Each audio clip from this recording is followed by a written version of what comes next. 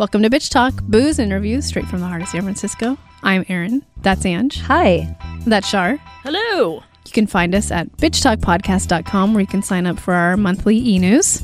For behind-the-scenes videos and 2-minute clips of our interviews, head to our YouTube channel and subscribe. You can find us every other Thursday morning at 9:30 a.m. at bff.fm. And if you like what you hear, rate and subscribe wherever you listen to podcasts. For the love of God, do it. It really helps.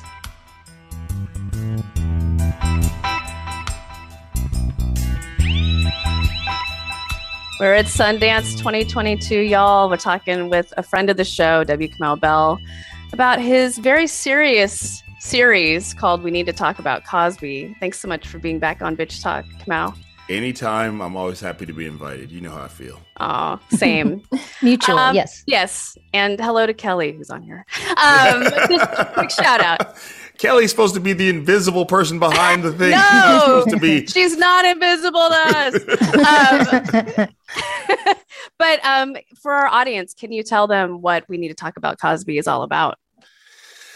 That's a great question.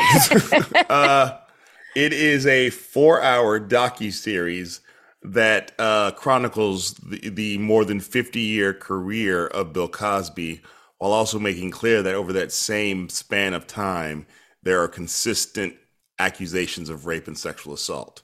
It's a way to sort of go, if we're going to talk about the good, which I believe we should talk about, we also have to talk about the bad. And then through that, we sort of also go, there were sort of as Kierna Maya, who was a brilliant woman in the piece we interviewed, who used to be the editor of Ebony magazine. There are breadcrumbs that when you put it all together that you can sort of see this behavior through the years, and you sort of go, how come we didn't notice that? So, which sort of leads into the power of fame, the power of wealth, and the power of something called being a hero, which is another aspect of this that you don't have with a lot of the men who were quote unquote Me Too. They weren't heroes. They were just rich and famous. They weren't necessarily anybody's hero.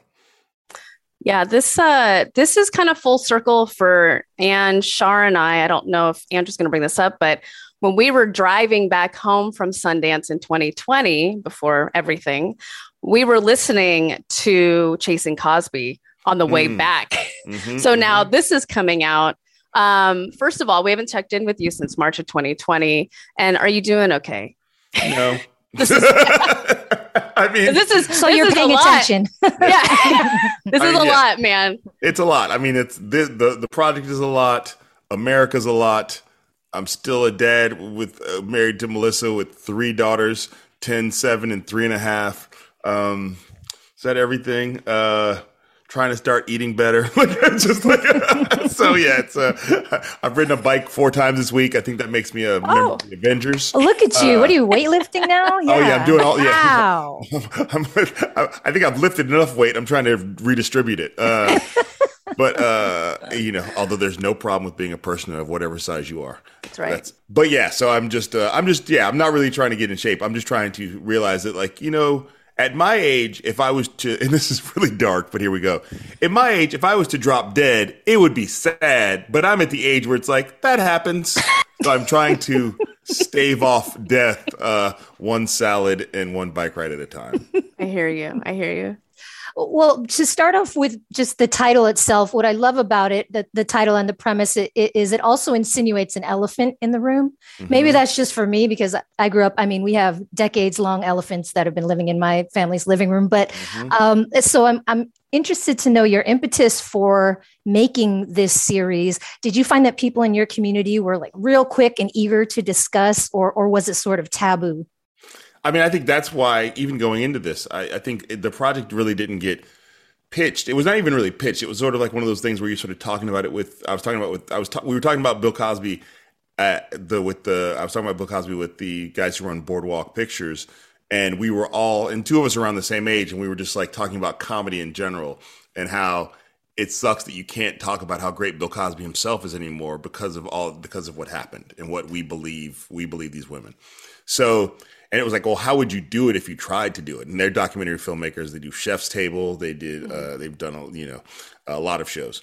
And so I was like, and so at the time it was like, well, if you did it, you'd have to do it like O.J. Simpson Made in America, where you're looking at America and this person. And because they make content, they were like, that's a good idea. Like, so, and it was also, but they also understood that I was, even though I had not a lot of experience as a documentary filmmaker, that my perspective and the thing that people see me as the United States of America, that I'm in a unique position to do this. And as a Black man, as a stand-up comedian, as a Black man of my age, as a person who people know likes to have difficult conversations. So, and then the Black community, it is a very divisive topic. And and I knew it was divisive, but I thought, well, he's in prison now, so the story's over. Maybe we're ready to have the conversation.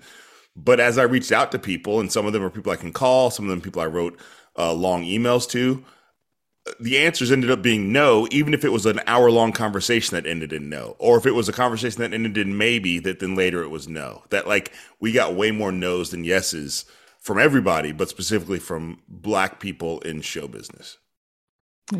I want to thank you for having the survivors tell their stories, but those moments are so emotional. I don't understand how you could do that. So can you talk about your process with the survivors speaking about this on the show? I mean, I think the most nervous I've been, one of the most nervous times I've ever been for an interview was the first time I talked to survivors, Victoria Valentino, who's in the first episode.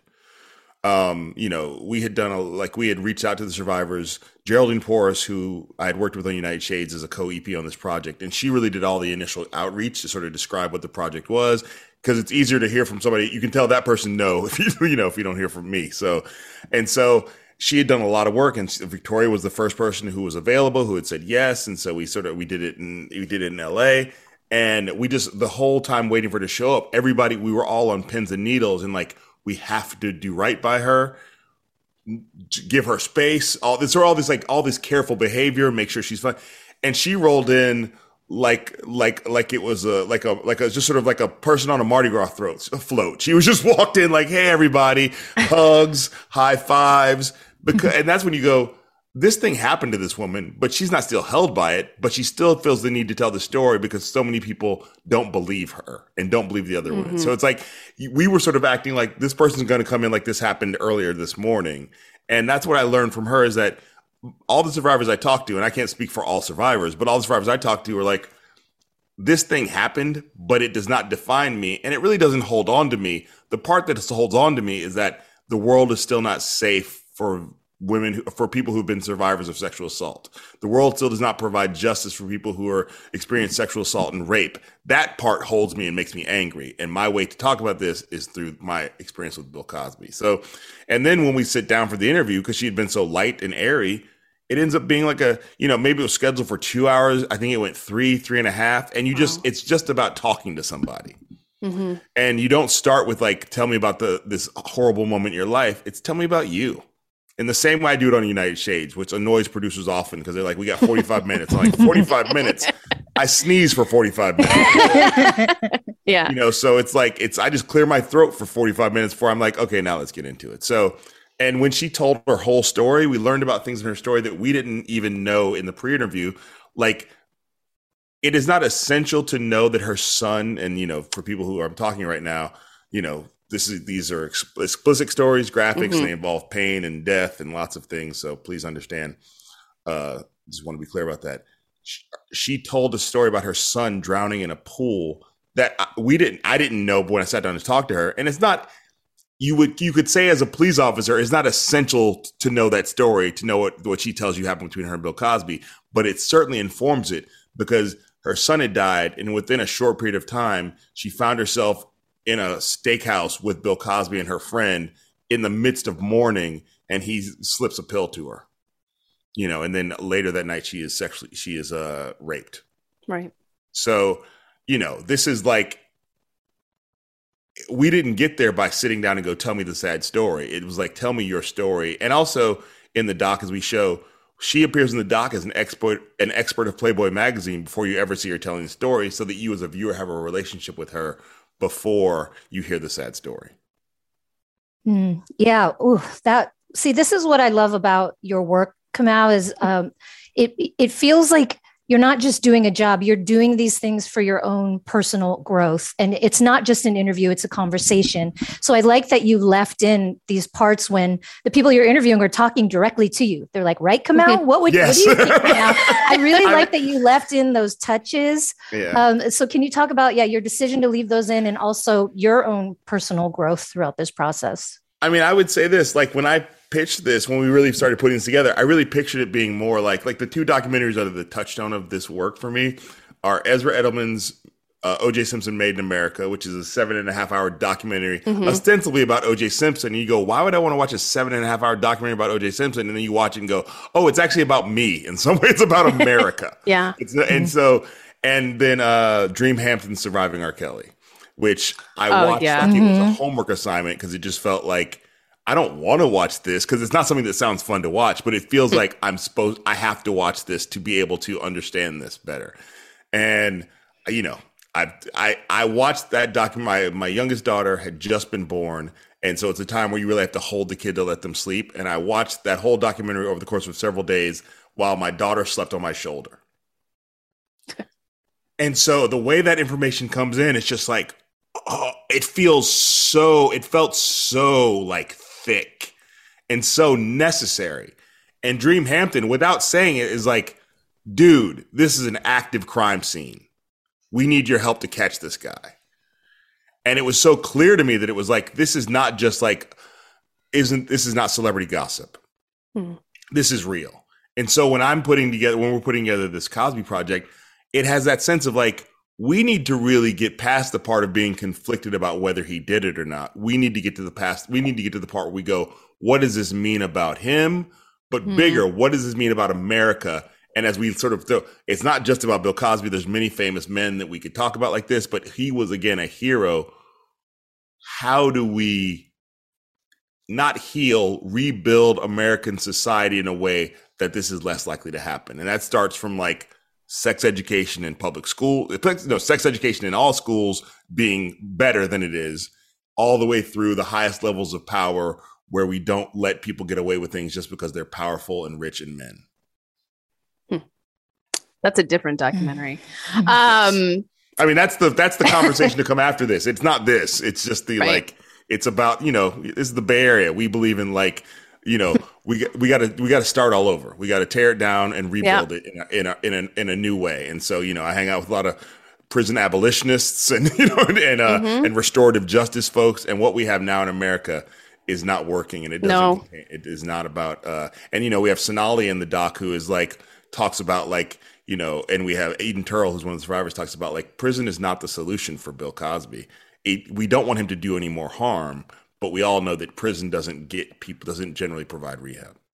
One of the topics I appreciated you digging into a bit in episode 2 was consent. Can you talk about that a little bit and the themes that kind of emerged from shooting all of this? Well, again, this is like all the work I do, there's a huge part of it that it's funny. And I learned this from being a kid watching Bill Cosby, that things can be entertaining and also educational. So we're not doing gossip here. We're doing information. We're doing like, I want you to learn while we go. I wanted to entertain you. And I think the doc is entertaining in ways that are probably surprising to most people when they watch it. But it's like, let's talk about the areas of this that people are confused by. What does consent mean? And so saying that like consent is not signing a contract. Once you give consent, it's over. It's about like, in this moment I give consent and the next moment I can take it away. And if I give you consent and then you drug me and I'm passed out, you don't have my consent anymore. And we talk about that at the end of the film. Bill Cosby, the words that sort of, I didn't know, so much is about what I learned when I made it. I heard about the deposition. I heard that he said he gave women, he claims he gave women Quaaludes. He said he admits to giving women Quaaludes and then having sex with them, which he's sort of embedding consent into his description of it. But then he says with Andrea Constand, and these are the things I didn't know, I entered the space between permission and rejection. And to me, that was like, game over. He just admitted it. Because we all know as reasonable people, there's no such thing as the space between permission and rejection. So because he says, I entered that space and then continued to do what he did with her. So it's important to me that we talk about that. We do say things, and we don't dig into this as much as I would like. 4 hours seems like a lot. It is not a lot, but rape culture, consent, date rape, drugs. It's really, that's the stuff that I really get excited about. Like, you didn't know you were coming to this doc. You maybe thought you were coming to the true crime doc. And it's really like, we already admit the crime happened. We're not trying to solve it. We're trying to learn from it. Mm-hmm. Yeah. And on that note, towards the end of the I believe it was the 4th or 3rd episode, you talk about how a lot of the survivors are calling out Black men for specifically not being there to support them. And I thought that was an important point as well. And can you talk about sort of what the psyche is behind that? And is it fixable? You know, this mentality, is it like QAnon where it's like, all right, you stay over there, I'm good. Or is there a way to sort of rehab this mentality? I mean, it is fixable. I have to believe it's fixable, but I don't think it's fixable with everybody. Just like QAnon isn't fixable with everybody. There, you know, if you think that the vaccine made you magnetic, I don't really have the time to get into that whole discussion with you. Like, I just don't have the time. And if you're not going to take the vaccination for COVID because you think it might make you magnetic, I'm just going to try to protect myself from you. But I believe that most of people are reasonable, if not ill-informed. So then what you do is you try to inform them and then hope they come to new conclusions. Before this doc, there have been many times in my life I was reasonable but ill-informed, so I said unreasonable things. And then I had friends who were like, come here for a second. No. So I do think that, like, there is patriarchy is real in all, across, I think, all races. You know, there's a way in which we prioritize men over everyone else in the culture. And that is toxic if we do it all. So there's a way in which this really becomes this sort of like house of cards that, like, if you're suspicious every time a Black man is accused of committing a crime, fair, totally fair. I get it, because that's America.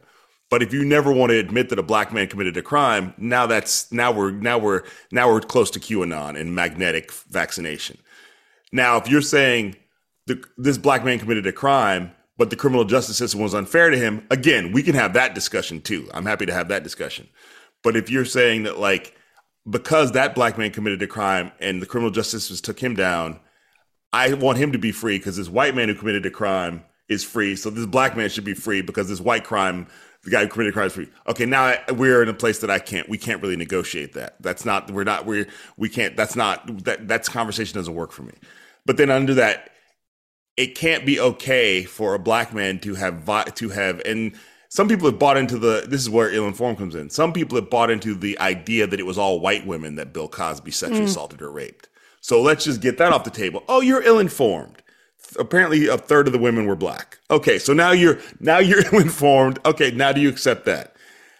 And if you don't accept that, if you don't want to believe these women, now you're prioritizing the Black man's experience over the Black woman's experience, which is, again, the toxic patriarchy we talked about. And I know, again, but a lot of these people, I think, are reasonable but ill-informed. And if you walk them through it, I think a lot of people will come through the other side and be like, okay, maybe I'm still conflicted about this because it hurts. It does hurt to know that your hero is this person. But I don't think I think it will hopefully leave you to keep doing the work. And also, I don't know if you're going to be convinced by the doc, but hopefully you will keep talking to people who will help you get to the side of glory and joy and righteousness and justice. We're going to have to wrap soon, so I'm going to ask. What? No. I know. No. It goes by so fast. You're the boss, Kamau. Do you want to keep going? I mean, let's just let this go until we absolutely have to leave. I'm telling Showtime. This is going to be a 4-part series as well. Yeah, this is if you all want to go, I'm happy to go. But I will happy to roll right into the next one because I feel like I've been monologuing like a supervillain from a movie. So no. Ange, do you have another one to throw in before we? I mean, I have a million of them. Okay. I can start at the top then. You talk about how, those in charge, the Hollywood gods, saw Cosby as being colorless. So I kind of wanted to touch on that and just kind of how dangerous that sentiment is. Yeah, I mean, I think that and I think we also have to contextualize that at the time. Like in the 60s, that was a perfectly good compliment to call somebody raceless. Like to go, you're so good, I don't even notice that you're Black. And in a way, what it was saying is like, I'm not going to use the tools of racism on you that I would have used if you weren't so talented, which means you get to go on TV and break barriers. Great. And I think the thing that makes it sort of more complicated in the nuances that I think some white people would look at clips of young Bill Cosby and see him as like somehow turning on his people because he wasn't talking about race and racism. But actually, black people were like, yay, a black man on TV who's actually not reminding me of the horrors of being black all the time. They were actually, we were happy my mom's generation was happy to see him on TV doing that. So it's super complicated. And you also have to remember, and this is the doc talks about this, the guy who opened the door for Bill Cosby to do that was Dick Gregory, who was not raceless, who was not colorless, and still got through the door. And so, but what it does is like, if you thought Dick Gregory was a lot, you can sort of relax with Bill Cosby, which is a complicated thing to say knowing what we know. Yeah. I'm going to wrap on this because we want to be in the good graces of Showtime. But fair. Don't let me get you out of the good graces because I'm like, let's go for 2 hours. We'll never do this podcast. Yeah, again. they'll never say yes again. And I'll just be like, I was so good. No, but speaking of your mom, what does she think of this project and has she seen it? She has seen it. Well, actually, I said that she has seen pieces of it. And I've shown her pieces of it, but in Dare States is a production. But so I don't know. But so I'm sure she's gonna sit down and watch it again, as she does with all my stuff. She watches it a million times. But I called doing this press is hard. Some of this stuff, some people are not excited about this project. And so yesterday, in the middle of it, I called my mom, and she had just read my Time magazine piece, and she was like, and it's funny. She told me she was proud of me, but even more importantly, she tweeted that she was proud of me. Oh, that's legit. That's legit. At the end of the day, that's one of the most important opinions. I won't say the most important, although to her, I can say the most important. But like, she's a black woman who's the exact same age as Bill Cosby. So she has seen these things. She has been through these things. She has written about being a victim of rape. So it's like, this is all real for her. And she also is the person who put me in front of the TV to watch Bill Cosby. So, so it's not like this is some sort of academic exercise, but she's also an academic. And so she understands the work that was put into this and really appreciates the fact that her son is doing this work. Well, you know how we feel about you. And we're really proud of this work too. We've been talking to W. Kamau Bell.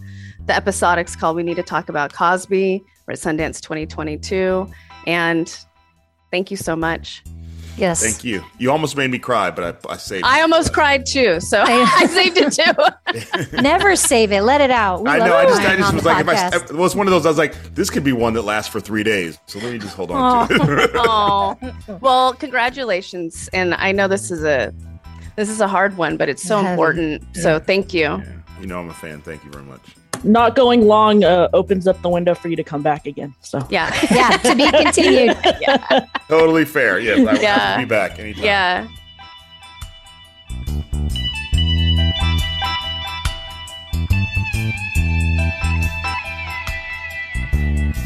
If you like what you hear, rate and subscribe wherever you listen to podcasts. For more information about us, you can head to bitchtalkpodcast.com. This podcast is created, hosted, and executive produced by Aaron Lim. My co-host is Angela Tabora, a.k.a. Captain Party. The show's edited by producer Shar. We're powered by GoTo Productions.